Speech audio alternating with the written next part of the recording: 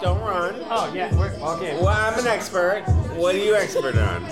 Well, we're making a podcast for our class about dive bars. And, this episode is about gay bars, also dive bars. So, we also, this episode, need My an expert. argument is and that they were like, dive bars can't be gay. No. doctors and shit. Gay bars can't be dive bars. But we want to talk to people in the bars. Can be.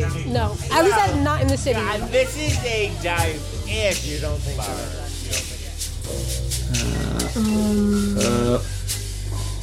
That's it. Amazon, right there. Yeah, we didn't even mention the fact this is Dive Bars, The Last Call. Starring your host Mike Wolf. and Amari Fall. That's in the intro. There we go. We switched it up a bit. Oh man, it's like what? Almost 3 in the morning. Yeah. This is the podcast about dive bars where we're not allowed to swear. So, hey kids, this one's rated PG. I mean, you can kill people in a PG-rated movie, but you can't swear. I guess. It was kind of weird. Yeah. Thanks, Disney, for that one. Hello. So we went to Oh yeah. the Q. The Q. Or is it Avenue Q? On Google, it's Q. Yeah, Q Q bar. Lounge Bar. Yeah. It's definitely not a lounge. No, it's just a regular bar. No lounging going on there. We can't swear on this one. Alright. So, recipe time, babe. What it do, baby? We are doing Moscow's Mule, right? Moscow mules, man. Moscow Mules. Moscow mules. Yes. The pronunciation does not matter. Right now I have in front of me 2 glasses. They look like those short. They're called short glasses. These ones I think would be called highball glasses. Even though they're not very high, they're highball glasses because of the kind of cocktails usually served in them. Would be a highball, which is like a liquor and a mixer. Time out. What's the difference between this and the whiskey glasses? So whiskey glasses, like snifters, and a lot of the rounder glasses are meant for you to inhale the scent, get the nose, I think it'd be called if we were fancy, right, of the booze. So that's for stuff where you're trying to smell and taste the liquor that you're about to drink. In this case, since it's a highball, since it's a cocktail, we just want to have the most efficient way for us to mix it and keep everything in the glass and not spill it and be able to get all the ingredients in there, I think. So that's why we use a short highball glass for this one. A tall highball glass would be used for a double. So if you order a double at a bar, that's what that would be. Highball glass is just like a regular old round glass with square edges. Okay. I feel really bougie with the short highball glasses right now. I'm going to pick up the ice cubes and crack them. So pop them out of the tray first. Since we're using a silicone tray, you kind of unroll pop it. Mm-hmm. Yeah, you sort of They're easier to handle. Right. And then hold it low in your hand. Cup your hand under it. Pop your hand into the glass. Oh. Into the glass a little bit. You should be holding the ice cube by fingertips in the glass. So kind of like this. Oh, like this? Yeah, there we go. And turn it flat so the long way is easiest to hit. Keep your hand the same way. This is really hard over radio, but there we go. So then we have the largest surface area you can hit. Then you're going to take the bar spoon. This is going to be mine. Yeah. So bar spoon, you're going to want to hold close to the end and get a good whack. Yeah, and hit it with a sharp edge. Oh, wow. Okay, so you're going to do yours on this because one, I have a thing with touching other people's. Whatever. If we've shared straws, then yeah. Okay, so you guys can't see this, but I broke it poorly. I cracked the ends, and there's a large ice cube. Oh, so the thing that Amari missed is use the sharp edge of the bar spoon. So bar spoons, if you haven't seen one before, they're really long and kind of heavy. So what we want to do is use that momentum there and just. Oh, I'm not doing great either. There we go. And kind of crush the ice a little bit in your hand and then drop it into the glass. You probably heard all the whacks. Yeah, I can see them on the audio. But, that's it. It's not necessarily a one whack job unless you're some kind of amazing like Tom Cruise in what was that movie? I know Oh, that's he has a way lot of before your movies. time. There was a Tom Cruise movie where he's a plunged that out of my memory. All right, so moving onward. I What do can. we got? We have a lime right here, ginger beer and vodka. ice and cube I'm on the going floor. to cut the. A rolled lime. Oh, okay. I'm gonna roll the lime first because you want to get the juices out. Got a little juices out because I've already accidentally cut them. Premeditated.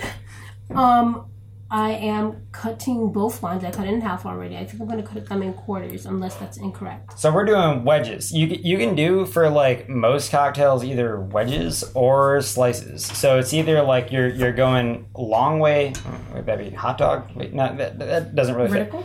Yeah, like so if the stems are on either side, this is really hard to describe over the radio. Yeah. So you're either making rounds. Oh yeah, that's it. It's either rounds or wedges because they're either rounds or Okay. wedges. Yeah. Okay, there we go. So we're doing wedges this time because we already have the ice in the glass. Mm-hmm. That makes a lot more sense because when we stir it up, that's one more thing to just kind of like get in there and mix up all the ingredients. Plus, it'll express a lot more of the oils and things that are in the peel and the other parts of the lime. So it's kind of nice having a wedge when you're doing that. You can get these limes from Aldi's for $1.89. Are Damn. they the ripest? Who knows? Maybe tomorrow. Smells Maybe. limey. I'll do. We're not would you getting like scurvy one or two? today. Would you like one or two wedges? I'll do one. Yeah, Okay. it's a little teeny glass that we're working with. So, should I squeeze it in or put it on the side? I would wipe it around the rim and then pop it in. Could you demonstrate that for us? Oh, yeah. So y'all can't see this, but I'm just going to wipe it around the rim. Why? Because then the first couple sips you get like an extra bash of lime. Ooh. It's kind of cool. So, I'm going to try to mimic what he just done. All right. Bam. Oh. Plus that cuts open some of the inner like little membranes in the lime on the edge of the glass, and then when the liquor hits it and everything else, it'll diffuse a little better. It's kind of two things at once.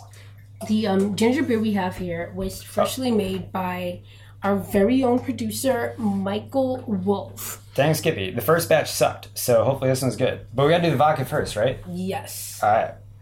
So we're working with vodka, I believe, out of Rochester, Recipe 21, right? Yeah, it's amazing because like all the other craft liquors that have popped up around here have been very fancy, and Recipe 21 is like plastic jug vodka. So this is, I guess, for college students a little more realistic. 40% alcohol per volume. This isn't like Tito's, man. We're working with Amsterdam level. below New Amsterdam. Surprisingly good. That's actually my favorite cocktail. But I think vodka. Amsterdam also is like 40%. I don't know if it's the 80 proof. But their 175 is glass served, so it comes in glass bottle. This is plastic jug vodka. This is like Jungle Juice vodka. Can you demonstrate up to which line I should put? Cause So usually I would use a jigger. Why don't we just eyeball it, man? We're trying to make like good quick drinks. All right. So what I would do is like just imagine a shot and a half per drink. Okay, I'm gonna feel it emotionally and hope that it's accurate. That's Their a shot eyeball and a half. cocktail. I'm that gonna looks say right. that's yes. And this is yes. A little more on the other one because now that one's got more. Okay, then I call dibs on the one that has less. Damn it. All right. Fair enough. Okay, now the ginger beer, I have no idea if this like fermented to the point where it should actually even pressurize, but ideally you would use like a good ginger beer. So like not ginger ale. Ginger ale is a lot more sugary and a lot less, I guess, spicy. You know, because ginger, like actual ginger root, if you bit into it, it burns, right? It's not capsaicin. I don't know what the exact thing is. It's closer to like a horseradish burn, where it like hits you in the nose and everything else. So ginger beer versus like a ginger ale is just a fermented ginger root.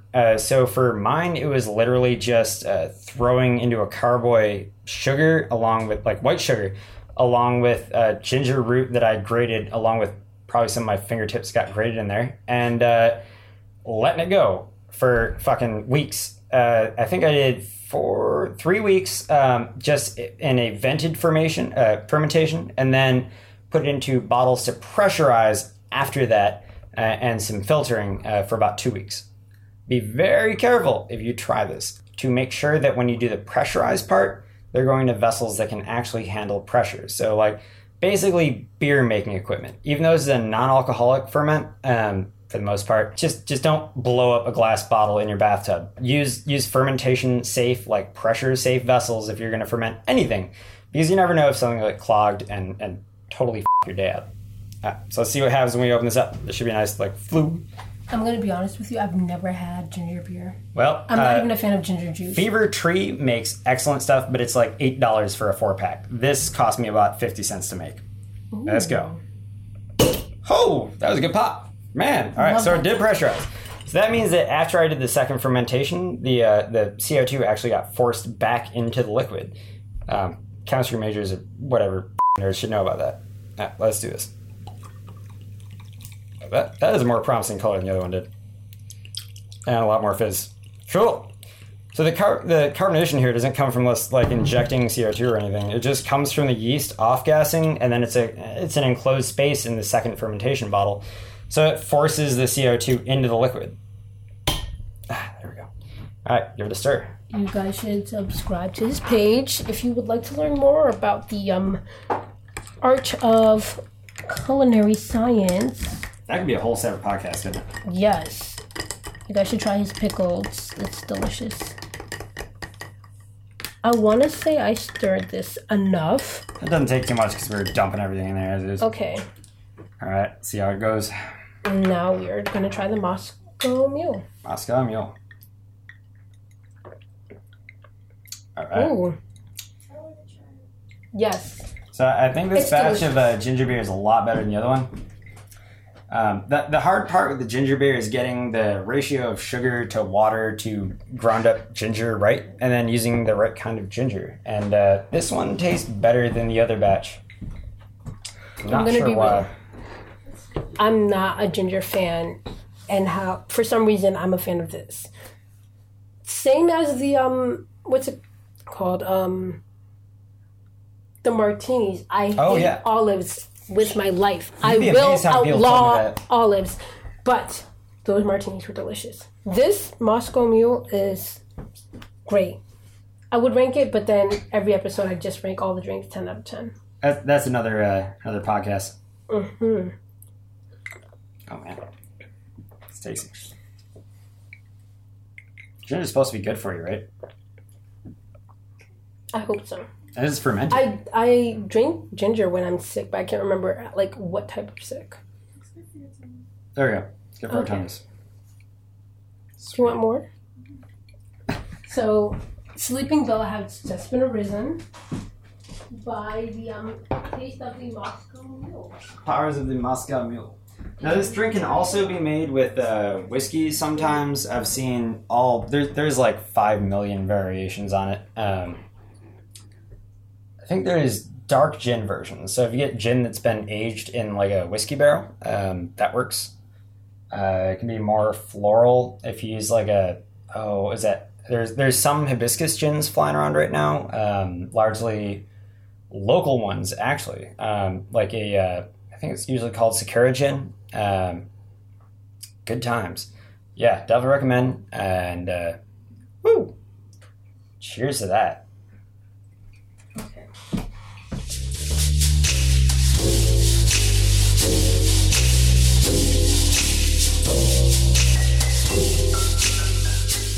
Wait, you are the bartender. All right. Yes. Are you on your way out? Huh? What was that? Are you on your way out? No, I was gonna go home. Taurus? Can we go outside with you? Did you what? Are you a tourist? I am What? a tourist. April or May? Oh. Next year. I like, thought you how- asked if he's a tourist. April. My thing is that I guess I don't even really know how to describe a dive bar. What makes a dive bar? What's your We definition had a of whole thing bar? on that. I actually, well, that's the thing is I actually can't even define a dive bar. Like a dive bar to me in my mind is just like any like smaller bar. It's not like not going out on Chippewa. Those are clubs. Those are not dive bars. No. I would. Those are places you dress up and try and impress people. If I had So is a club because not a bar. so. And I love under. it's not a club. Is But it in between? Is it? Because it can't be a dive bar. It's not a dive. It's a like, you can go high-end on bar. Stage, man. And The there's underground. performed Yeah. at underground. Like I've gone there for tons of. I would describe as like the ultimate dive bar. Are you? Yes. Well, we're ending the night. Are we talking about the same? Yeah. The one with the pool table and that bar that goes like half circle. Yeah. That's a dive bar? Well, you've probably only been there when they've been busy. I've been there for like 10 fucking years. If you're from out of town, underage. If you've only been there when they're busy, you'd be like, oh yeah, like it's like the same. Like okay, so there's Cathode and Cathode and Q. I would describe as dive bars. Q, I believe it's a dive bar. Okay, so Amari was saying that there is no such thing as like a queer dive bar. And I was like, no, there is, because it's Buffalo. Okay, this is the first. We're all dive bars. This is my first queer dive bar. Okay. In general, like, they have their drink somewhere it's comfortable to be. You are. I would describe on the other side of. They're only open on weekends. Yeah. They have younger. On the other side of. No, I've been there, but I didn't know they were only open on weekends. Granted, I only went on a Friday, Saturday, and I think Sunday. Yeah, you can't go there at like 11:30 a.m. to like get a sad beer. So like people your age, how old are you? I'm 28. Okay, so you're. I'm getting people your age. As far as gay bars, if you're not going to Marcella's, which is not well, that's where when I was 18, Marcella's is like an actual club. Yes. It used to be. And I believe that because Buffalo has a rich history. I used to go there when I was 18. Like I used to drink, go there and I would when just like go and I used to go there when I was 18. hang. I'm 30 now. Well, we all did. They're stricter on the alcohol thing. I got I didn't even drink though. I would just go to like meet fucking people and like dance and shit. So aside from that, like is like the club, the gay club of Allen Street. Yeah, it's where you like wear clothes that you'll freeze to death in. Yeah, and then and kind of like the dive bars, and this is all just in my mind. This is like what everything we've gotten is from like is like the to me is like a little pretentious, bougie. Yes. Okay, great. Because that's how I felt last weekend. It's a bar naturally because it's a bar. It's a little. It's not like you come in here you get like a beer. But there is a bit of difference in perspective though. Like Amari's coming from fucking Holland, like downstate, and like I've lived up here my whole life. So like fucking my idea of a fancy bar is like somewhere the glasses are like vaguely clean. Oh, they're clean here. Yeah. I know. And like I've been dragging Amari through like dive bars, through the North Towns, through fucking everywhere, and I'll wait till the next one where we go to like all my family's idea of dive bars. And earlier to you is that like this is like a comfortable place, like it's a mix. A lot of people would consider it to be like a lot of older people hang out and here. There's definitely even but like a lot of younger people hang out here too. It just depends on the time of day and what's going on, but everybody feels comfortable here. It's just like with like if you go there on like a weeknight versus going there like during a party or a drag show, like it's totally different. I only go to the after I close this place. Yeah. And I'm like, okay, I know the bartender there, and I know that there's only going to be 3 other people. Like there. I've definitely wound up at more times than I've. Are we going to underground tonight? Oh, we're going underground. Dude. We're winding up at underground. Do you want to do a shot? Let's do a fucking shot. Hello. So we went to the Q. The Q, or is it Avenue Q? On Google, it's Q. Yeah, Q Q bar. Lounge Bar. Yeah. It's definitely not a lounge. No, it's just a regular bar. No lounging going on there. Wait, so where did the word Avenue Q arise from? Oh my god. Because I saw it somewhere. My initial suspicion would be that it's like Avenue. But it also, that bar has existed much longer than that was like a decent term to use within the LGBTQIA community. So there's that. I feel like it's more recent academic like catch-all, saying queer like not as a slur but as like an empowerment, like empowered term. Although that might still be it. Who knows? Oh shit, we should have asked somebody that. Yeah, because this bar definitely existed like pre-civil rights era. Yeah. And it was actually one of the starting places for like the Buffalo civil rights movements. Oh yeah, what's that book?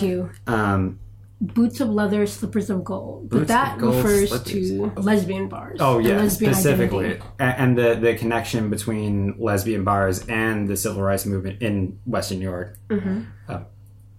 Great read, by the way. It's like $30 on Amazon if you want to hit it on the Kindle. It might be cheaper on paperback, but Buffalo born and bred author, what's her name? I tried to look her up on Facebook, and then I realized she was 79 years old and did not have a Facebook. Elizabeth something? Elizabeth Lepovsky Kennedy and Madeline Davis.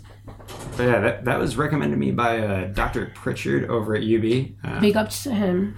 Oh, God. Thank you for putting us on to all this queer literature and films. I really need to tear through that. Yeah, but unfortunately, most of those bars no longer exist. We did our best to spend some time at the remaining cadre of gay bars in Buffalo. There is not as many as there used to be. And if you read, what was the name of that?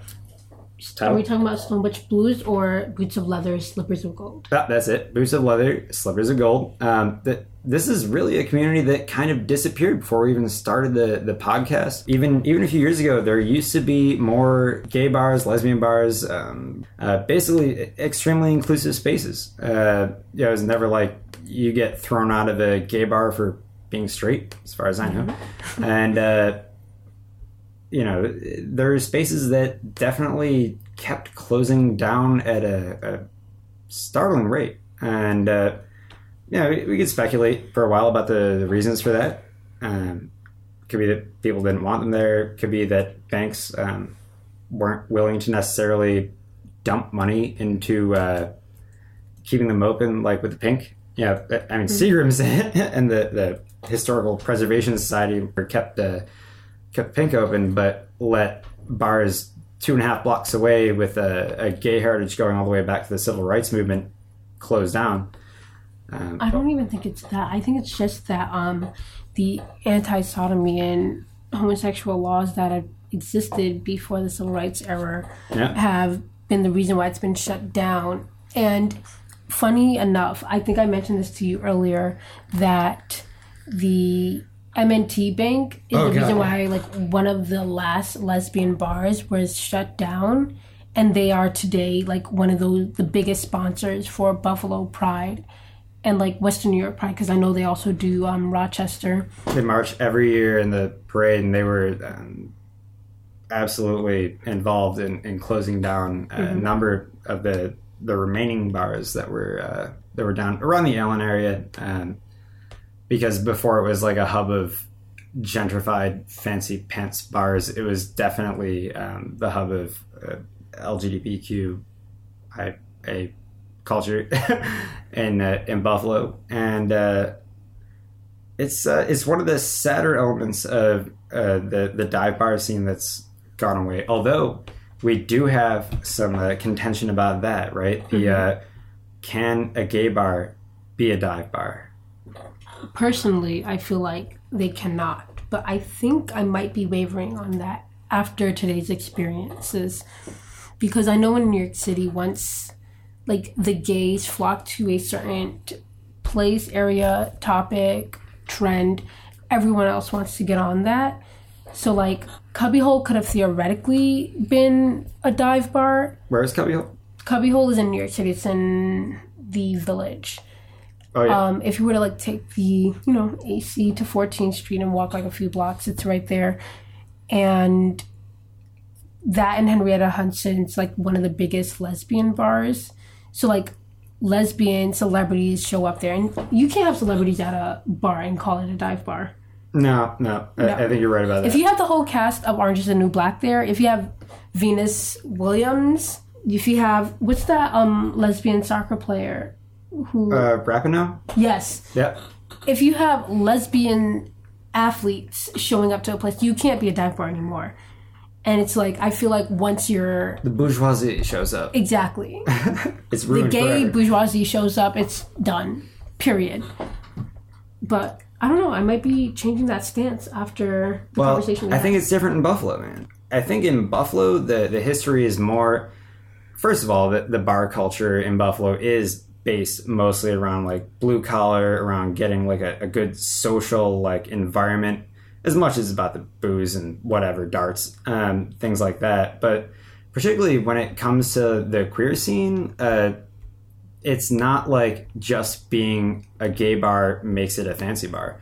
And for the longest time going back, it's actually more like the seedier a joint was, the more likely they were to be accepting of everybody. Not to say the patrons in that place might be. There's obviously assholes clear through and through all over the place. But, it did allow a space for people to go and meet people like them. Whereas if they were to go to other bars, they might be harassed or something else. And this is going back a ways. Nowadays things are a little bit different. Although now what you see is the gay bars getting shut down because somebody might go to a fancier place because they could meet somebody online in a separate space and then go into a public space instead. Whereas it used to be that you would have to go to a grimy gay bar because that was the only place that they could afford to pay rent, and also the only place you could meet people like you and fall in love or hook up or whatever. I've heard this point being brought up multiple times. Yeah. How the age of internet we're in right now has resulted in the decline in the gay scene because before it's illegal to congregate homosexually. Also if you're gender variants, they not a fan, and that's why most of those bars got shut down because they allowed for those behaviors. But now that we have things like Grindr, Tinder, all that other good stuff, it makes it easier for us to connect with one another and kind of make the whole idea of gay bars and gay clubs kind of obsolete. Because you can just meet online and then go to fucking Panera or something, right? Mm-hmm. Yeah. Because for gay clubs, I think people mostly go there for drag shows, which I have a lot of thoughts on cool those. Events and stuff like that. There is still that social element, which is really cool. Underground, the one place we went tonight was so that they have a lot of drag shows. They'll have in very, very niche DJs and stuff like that, and everyone will go there and dress up. They're industrial and goth nights. I don't know if they still do them, but they used to be fantastic because everyone would go completely to the nines, leather, black clothes, eyeliner, dancing. What were those Jenko jeans? The big ones, the floppy bottoms. Bell bottoms? No. After that, talking 90s. Forgetting a whole chunk of my youth. All right, whatever. So they still have a very important function on bringing the community together. But even we're there, this is a Saturday night, and there was room around the bar, open seats, and that was wild because when I used to live downtown and hang out at Underground, you wouldn't be able to get a seat at the bar. You'd have to wait for someone to get up to get a drink. And now going there years later, it was pretty opened up. There was not a lot of folks there at 9, 10 at night. We had almost instant bar service, which is great if you're trying to get a drink and everything, but it was a little strange in comparison to when I used to pop down the stairs there and not even be able to get through the crowd. So that's a pretty serious change. And I wonder if that is due to online dating, hookup apps, stuff like that, because that used to be where you would go to find people. Yeah, that's all I thought. Yeah, I feel dumbass. My body, I don't know, it's a thing where I just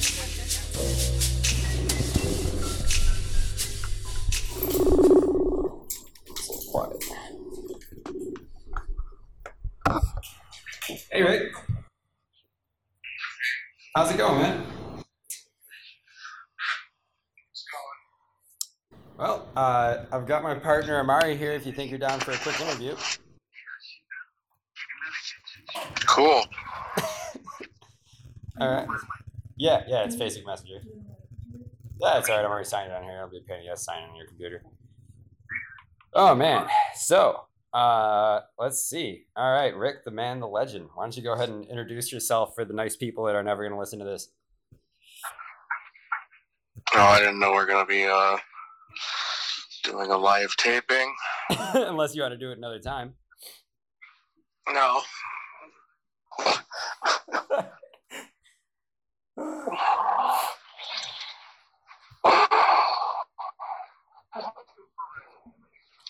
Hi, folks out there in Radio Land. On the radio. Or Podcastville. There we go. That sounds nice. Let me just start over. Hey. Hello. I'm Amari. And could you... Hi, Amari. Hello.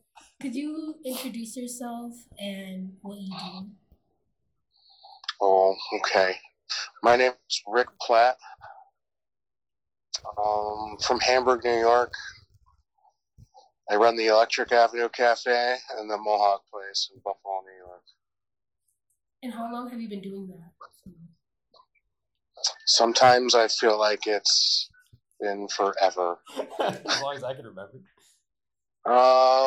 Officially, I've been at the Electric Avenue since probably 2003. Bought out my old man in 2008. Yeah, wow. Well, what? Yeah, you should tell everyone the story behind that. How you actually came to run both of them. Well, it's not like a loaded story like everybody thinks. It's just something you don't expect doing. Something you do in between, working at other jobs where you think you're actually going to do something. I worked at a firm called Rural Metro Medical Services for a while, and then I would bartend, and then I worked at another place called People Inc. for a while in between bartending, and then just seemed like bartending was always there, Awesome. So the gist of our podcast it's about dive bars and like cheaper joints, like not necessarily like hipster bars and shit. So would you say that like Electric counts as a dive bar, or what kind of bar is it? I think it's not a dive bar. I think it is the dive bar. Really, if I cared about what it looked like, it would look like that. Just I care about the cleanliness level. Yeah, I think we all do.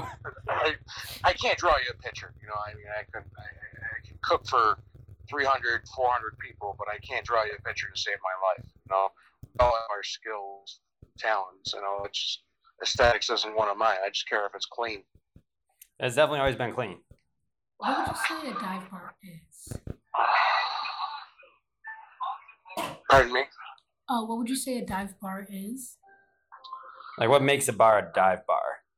What makes a bar a dive bar? That's a really good question, Amari. It's probably an appropriate level of just, what's the word I want to... Somewhere that's not a part of the mainstream, that maybe it's a step back, maybe it's a throwback joint. Let's say, it's they're a holdout, or they've been there for the long haul. That's usually the situation where you're going to find like an owner operator, not commercially reproducible or franchisable environment. Yeah, it's definitely something special. Like every dive bar you go into has its own sort of thing going on. You really never find anywhere else. Acquired amount of just, it's like grandma's house, it takes forever to build, but it doesn't really look like much. A lot of things happen there over the years, a lot of, you celebrate all your friends' birthdays there, the good times, the bad times. It's the place that's always there. It's always there. It's always had your back. It's always not cliche, or it's not trendy. It doesn't care if you didn't do that well on your college program. It isn't going to yell at you. It's not going to judge you tomorrow for the bad decisions you made today. It's not really supposed to have a memory. It's weird. I don't know. Well, I think you guys have definitely nailed it there. And like one of the things that always really caught me about Electric specifically is how like close you guys always are with the patrons, how everybody there does feel real, like, you know, familiar. Like when somebody, was that fellow just passed away, didn't you guys put a plaque on his seat? Yeah, that dude, he was certainly a special individual. You know, it's just people that you don't realize mold and shape your, why you're doing what you're doing in the first place, you know. People think you want to work in a busy bar or want to work in a nightclub because you're going to make all this money. And, you know, that's all well and good. People do really good in nightclubs and country clubs, but you don't get the one-on-one time that, like, circuit bars or, let's say, dive bars get with their clientele, you know, based on, you know, just maybe their lack of economic fortitude. It just forces somebody into a different lifestyle bracket that, hey, I can only afford to go out to these places, or, excuse me 1 second, guys. Oh, yeah.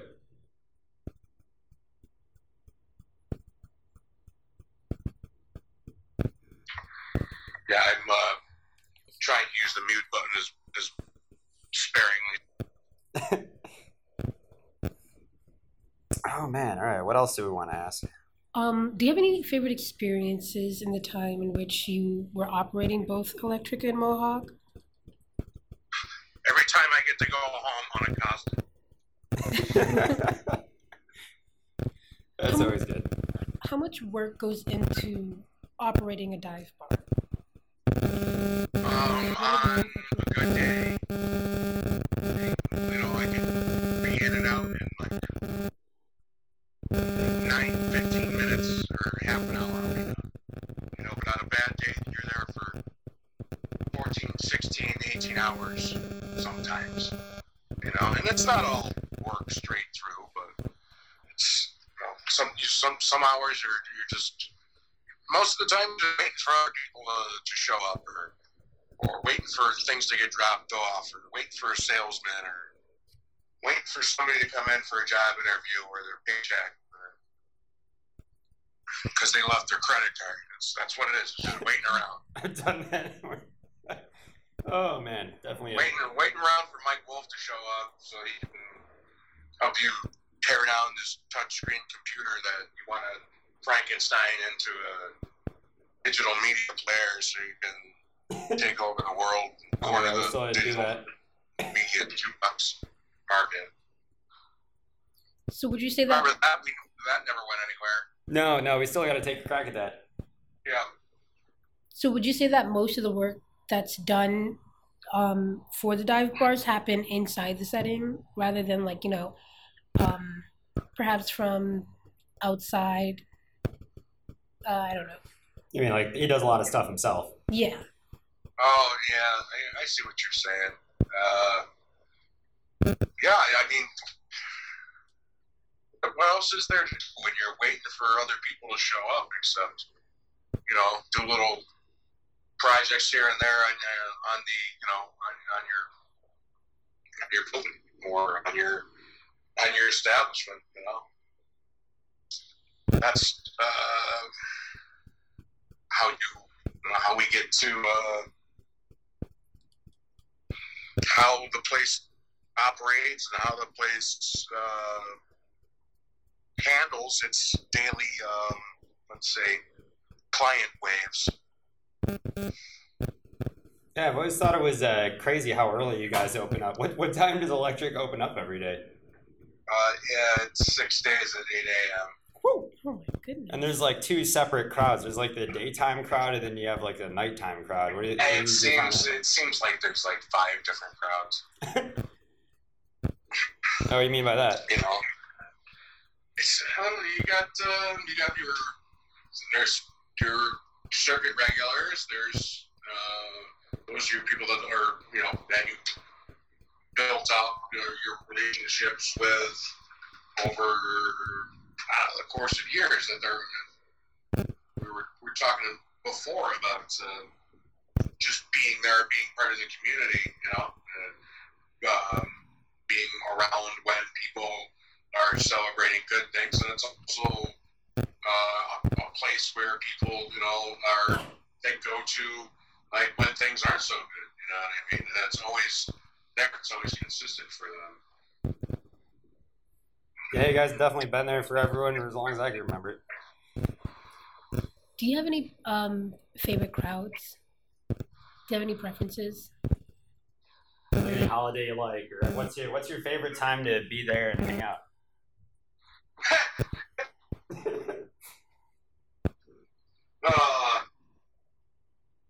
What's my favorite time to be there?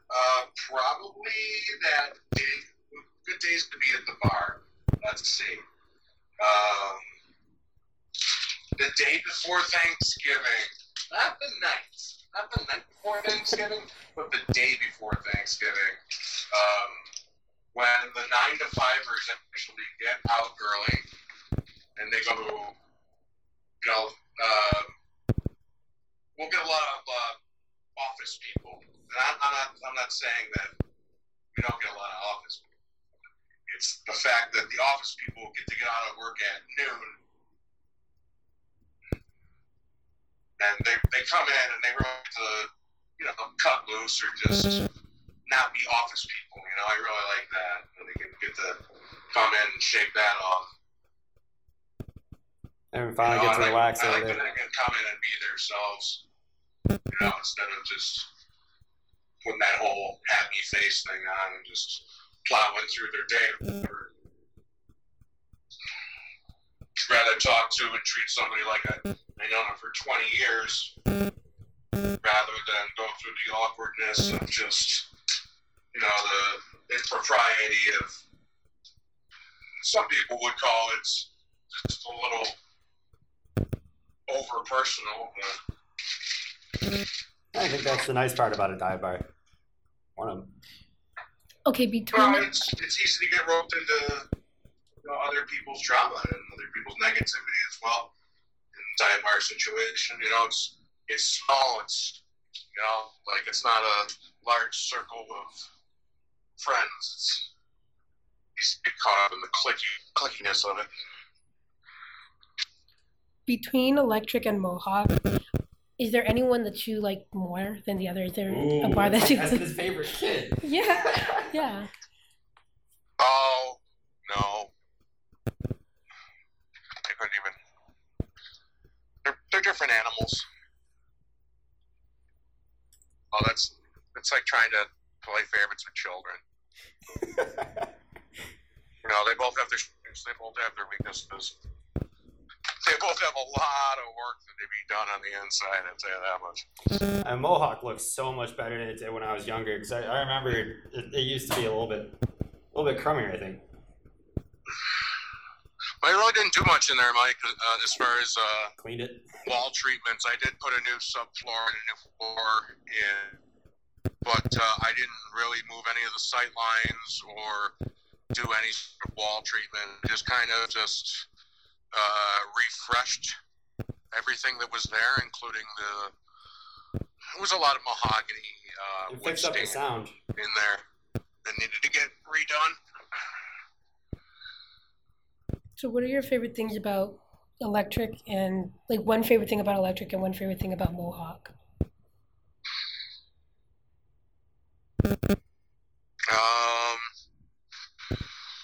Man, you should have interviewed me when I still liked doing the bars. What do I like about Electric? It's basically, I don't want to just be taken out of character when I say this, but I'm just going to say it anyway. It's kind of just, Electric is kind of that middle finger to the neighborhood. We're still here. You can't do anything about us. Gentrify this. No, I mean, I don't know. It's just, like I said, if I cared about what it looked like, it wouldn't look like that.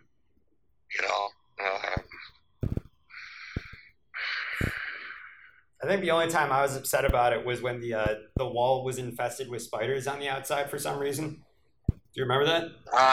It was like those mayflies were in season or something. And it was like a feeding for thousands of spiders. Thousands of spiders. Quite a few. Yeah, but you don't realize the spiders eat the bed bugs, so it's a good thing. Oh, that's good. They're doing God's work. You know, everybody's just scared of this little spider. You don't realize the role in the pecking order of the spider. You know? Yeah, we need him. Well, you know, we can even tie that into this interview. You know, spider serves a purpose, just like you know, little dive bars and little music halls. They, you know, make the difference. They make a community. You know, it adds the character of a city or of a nightlife community. And I think it's important to have owner-operator run establishments and not multi-owner conglomerate corporate structure.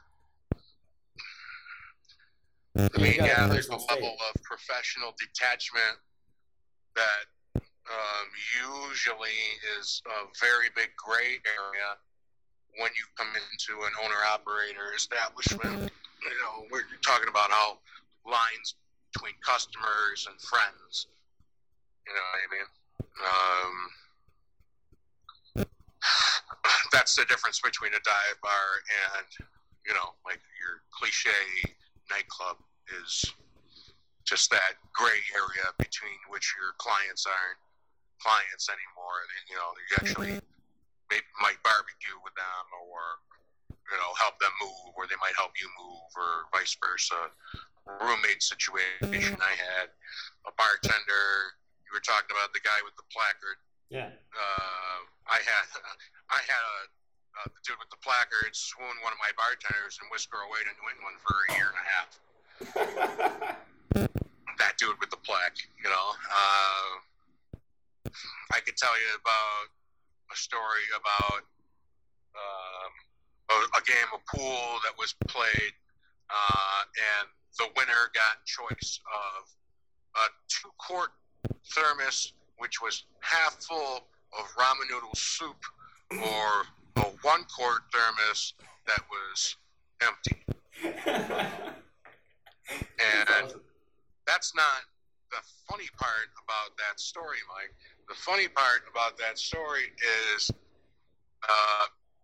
the contestants were Toothless Indian versus homeless dude in a wetsuit. In a wetsuit? Why was he in a wetsuit? It's rhetorical at this point. Oh, yeah, I guess. Oh, that's fantastic. So those are the things that happen in dive bars that don't happen in, you know, pubs or restaurants, you know. So you said you're from Hamburg. What made you choose to open Electric and Mohawk in the location that you did? I didn't choose. They were pre-existing businesses. Okay. Electric had been in my family. My father bought that building in 1980 and opened it sometime in 1981. He had previously been in the bar industry in downtown Buffalo. He had a spot across from the Shays Buffalo, 629 Main Street. It was called the Flare. He was there. He actually took it over from his father, 1958, 1961, somewhere in there. Yeah, he had it was his father, and they had partners, and the guy and figured out that the partners were robbing his father blind or whatever, and worked there for a while, made some money, and bought the other guys out. You know, bought his old man's interests out, and ran the place till 78 or 79 when ripped up Main Street the first time to put in the Metro Rail. he took in 35 cents one day and was like, F this. You know, he tried taking his property through eminent domain. He took them to court, won. You know, was bouncing around a couple of years. His accountant called him up and said, here's this property. I think it'd be perfect for you. You can't just, you got to show ins and outs. The IRS is going to come after you sooner or later if you don't, you know, show ins and outs. So I made the lady an offer she couldn't refuse, and he didn't buy the building because it had a bar in it. He bought the building because it had rentals, monthlies. So he bought the building and remodeled a room a week until he was fully occupied. That's awesome. I didn't know it was like in your blood like that. Yeah, he just he opened the bar to give him something to do in between, you know, remodeling and renting rooms and all that. Yeah. You know, we used to be open at 8 or 9. You'd close by 4 or 5 p.m. Was it more of a cafe home for before? dinner every night. Nice. Was it more of a cafe with like food and stuff before? Yeah, it was designed as reggae was really big in the early 80s. And like I said, my father bought the building for the rentals. So he had a partner. They remodeled the bar. They put the neon dance bar in. They did all the stupid neon on the wall. Some of it, which still survives today, but most of it I had to rip out because it was unsalvageable. I don't know. You guys ever heard of cocaine? The partner couldn't keep up his end of the bargain, and my dad couldn't trust him with keys or anything. So that's why the bar would be closed by like 5. He couldn't trust anybody to continue the night operations. That kind of seems worked like out good. He was home for dinner every night. You know, he wanted for nothing his kids. You know, it was That's good. a beautiful story, Rick. I did not know that about you.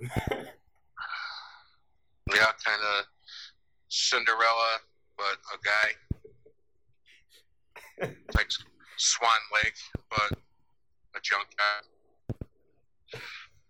This is slightly unrelated, but what is your favorite drink? Your favorite alcoholic drink? My favorite alcoholic drink. There's so many. Okay, top 5. Captain, soda, ginger, White Russian. Ooh. 7 and 7.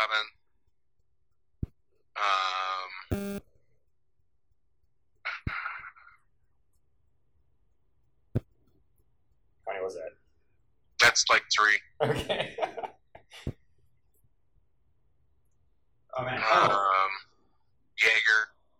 I was gonna ask about the Jaeger stickers all over the wall at Electric. That just started one stupid night. I don't know. I was doing dishes and the bottle just fell in the middle sink, and then when I pulled it out, the label was half off. So I just pulled it off and I slapped it on, and then I did another one, and then I did another one, and now both 2 walls of my bar are covered in Jägermeister labels. But that wasn't the plan originally. We wanted to do the one wall in Jägermeister, and we wanted to do the other wall in Rumpelmans, but we didn't really get that far. Like, you would do like 2 or 3 shots of Rumpelmans in the evening, and you'd forget why you were doing them. I was gonna say, oh my god, that's a lot of Rumpelmans to go through. Shots? Top 5 shot. Tully, Jaeger, Tully. Top 5 shots. So tough. Jaeger, Tully. I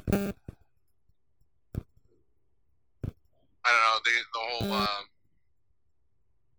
Crown Royal. What was that you guys always had? It was like pecan pie hole or something?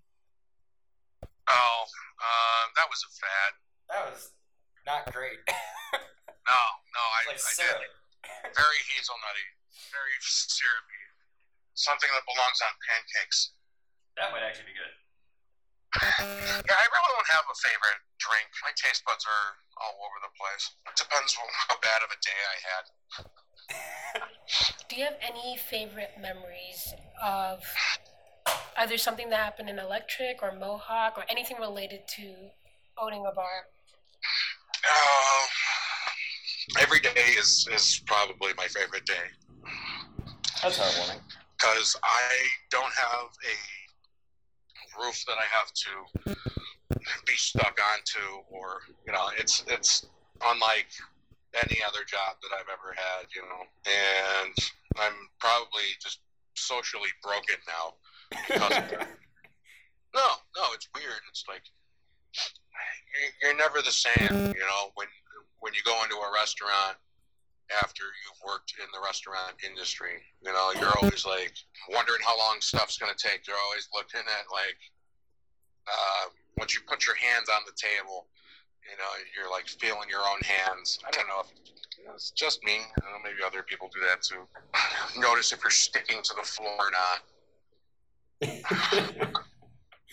How long has it been since this floor has been mopped? Right? I don't even just mean that rhetorically. We're in a classroom at UB and the floor is kind of disgusting. Yeah. There was a nightclub that used to be on the corner of Delaware and Chippewa that was carpeted. What the hell? It's like putting carpet in a bathroom. Full carpet. That's just fucked up. Yeah, it's not open anymore. I don't think so. The health department probably got to him because there must have been roaches living underneath the carpet. No. All right, man. Well, thank you so much. Thank you so much for taking a half an hour with us. That's just inkling into the. That's just barely scratching the surface of what we do there. Bringing in on another episode. This is the only one where you need to talk to an expert, but you're always welcome on the cast, man. Cast the pod. Thanks for having me. I hope it was editable for your listeners. Yeah, they'll get through it one way or another. Yeah, it's good. Thank you again, man. Have a great night. I'll see you around Electric. I'm really lucky that they don't even have to look at me during this. So. Yeah, this is totally blind. Yeah. That's great. You're friggin' hilarious. All right, man. Have a great night. Thank you. You too, man. Thanks for having me on. You're welcome. See you. This van just decided they're gonna cut through the light and almost hit me. And fucking, I caught up to him. Fucking, he's driving. I just let my hand off the throttle, grab his beer, and we're good. All right. So, let's see. Closing out the episode with dive stars for dive bars as usual. The 3 bars we went to this evening had been Avenue or the Q bar. The Q or Avenue Q, depending on your source. The lesbian bar with the word flavors in it, replacing the Bend, is it? Yeah, it used to be the Bend, and then it became Exchange. And now we actually have not been able to find the name of it anywhere yet, and they haven't been open early enough for me to stop and find that out. So the bar that used to be Exchange, the bar formerly known as Exchange. It's a baby bar. It's 2 weeks. It's Underground. Yeah, and Club Underground, the staple of gay bars and definitely drag shows and everything else. Heading further towards downtown over on Delaware there, right by Annie DeFranco's Babeville. So why don't you go first with your dive stars? All right. So for starting in the order that we went, looking at Q had pretty sweet drink specials. It was nice and relaxed, man. Definitely like a very divey feel. I actually hadn't spent much time there before, and I was super surprised by the fact that it still felt nice and divey, and in a good way. And it wasn't like overly filthy. There wasn't exactly a whole bunch of scoundrels there, but it definitely was a cool place. The bartender was pretty talkative at one point, and yeah, I mean, I'm going with let's see here. I'll give him a 4.12. 4.12 dive stars for dive bars. If we're going down the list, then the in-between bar that shall not be named yet. wasn't too divey. It was fun. It was definitely a lot of fun, but it was like a little cleaned up, definitely cleaned up from how it used to be back when it was the Bend. And Exchange tried to be like a bro bar, if you will. So like they ruined the atmosphere there.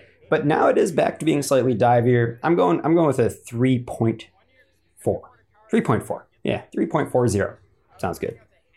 And then we're going up to Club Underground, which the one bartender actually insisted was the diviest dive bar or something like that. Did he really say that? I think he may have exactly said that. And that kind of struck me as odd because they have a dance floor. And there is certain divey aspects to it. I get that. If we're talking dive stars for dive bars, then it's like a 2.9. Because it's kind of nice, in my opinion. They do have some divey elements, though, like buckets of Rolling Rock. Any bar you can get a bucket in, it's definitely a step towards a dive bar. And it can be a little shifty sometimes. I think in a way that I like. What do you think, Mari? I think my ratings are significantly different from yours. Oh dang. I would give the Q bar a higher score only because, I said this multiple times. I didn't think it was possible for a gay bar to be a dive bar, and they absolutely proved me wrong. Oh, spicy. Yes. I'm going to give them a 5. Also because I loved it a lot. It was really nice. And based off of the other bars we went to, they kind of had the same feel, except, this one was gay. For the newer bar, was it the Flavors one, the lesbian one? I think I'm going to be a little more generous only because they've only been open for 2 weeks. They are brand new. There was nothing about it that seemed, not dive bars. Ooh. It was a little dark, a little suspicious. There wasn't much happening. It was really chill, especially since we were on a Saturday night. I think it was a Saturday, and it was pretty quiet given the fact that it was a Saturday. It was probably also because it's new. And I don't even think anybody knows. I don't even know if their sign is up yet, which has been part of the confounding factor. I drove by and I didn't see anything. I don't think they have a sign. So one could argue maybe it's because they're new, but we could also use that and say maybe it's because they're a little divey. Yeah, like Jake's sign, I don't think worked for a good year. I'm going to give them a 3.5 just because it's open to interpretation. Underground, the fact that you said that he said that about Underground shows that he might be a little delusional and might not know what a dive bar is. Nothing about Underground, either this time or the time I've been before, gave me dive bar energy. No, DBE. Literally, okay, so the first time I went, they asked for my ID twice. Solid. Not saying that a dive bar wouldn't do that. I'm just saying very suspicious. That'll ding its diving to score up. The dance floor also doesn't really give me dive bar energy. Funky Monkey also has a dance floor, which I think would subtract from their score. But Funky Monkey feels more divey. I'd say you're right about that. We didn't get to make it there, though. Next time. Next episode. We should. Not next episode, but yeah. Their bathrooms, I can't remember what they are like, but I'm not terribly uncomfortable in them. They're normal bathrooms. They're pretty normal. And I don't remember how much drinks cost there, so I'm just going to give them a 1.98. The Russian judges over here. It's not divey. It's nice. No, it's a really nice place to go. Yeah. But this is a dive bar podcast. Exactly. All right. So next time, hopefully, we're going to be delving a little bit more into the history, the back end, the behind the bar, and what else we can do in regards to the history of the dive bar scene in Buffalo. We're going to see who we can get a hold of for that one, because it's always a little bit challenging with these, and God knows if we can trust any of the history we actually hear from people, but at the very least, it'll be fun. So look forward to that in our next release. Thank you guys so much for listening. You've been listening to Dive Bars. The Last Call with Mike Wolf and Amari Paul. Have a great night, everybody.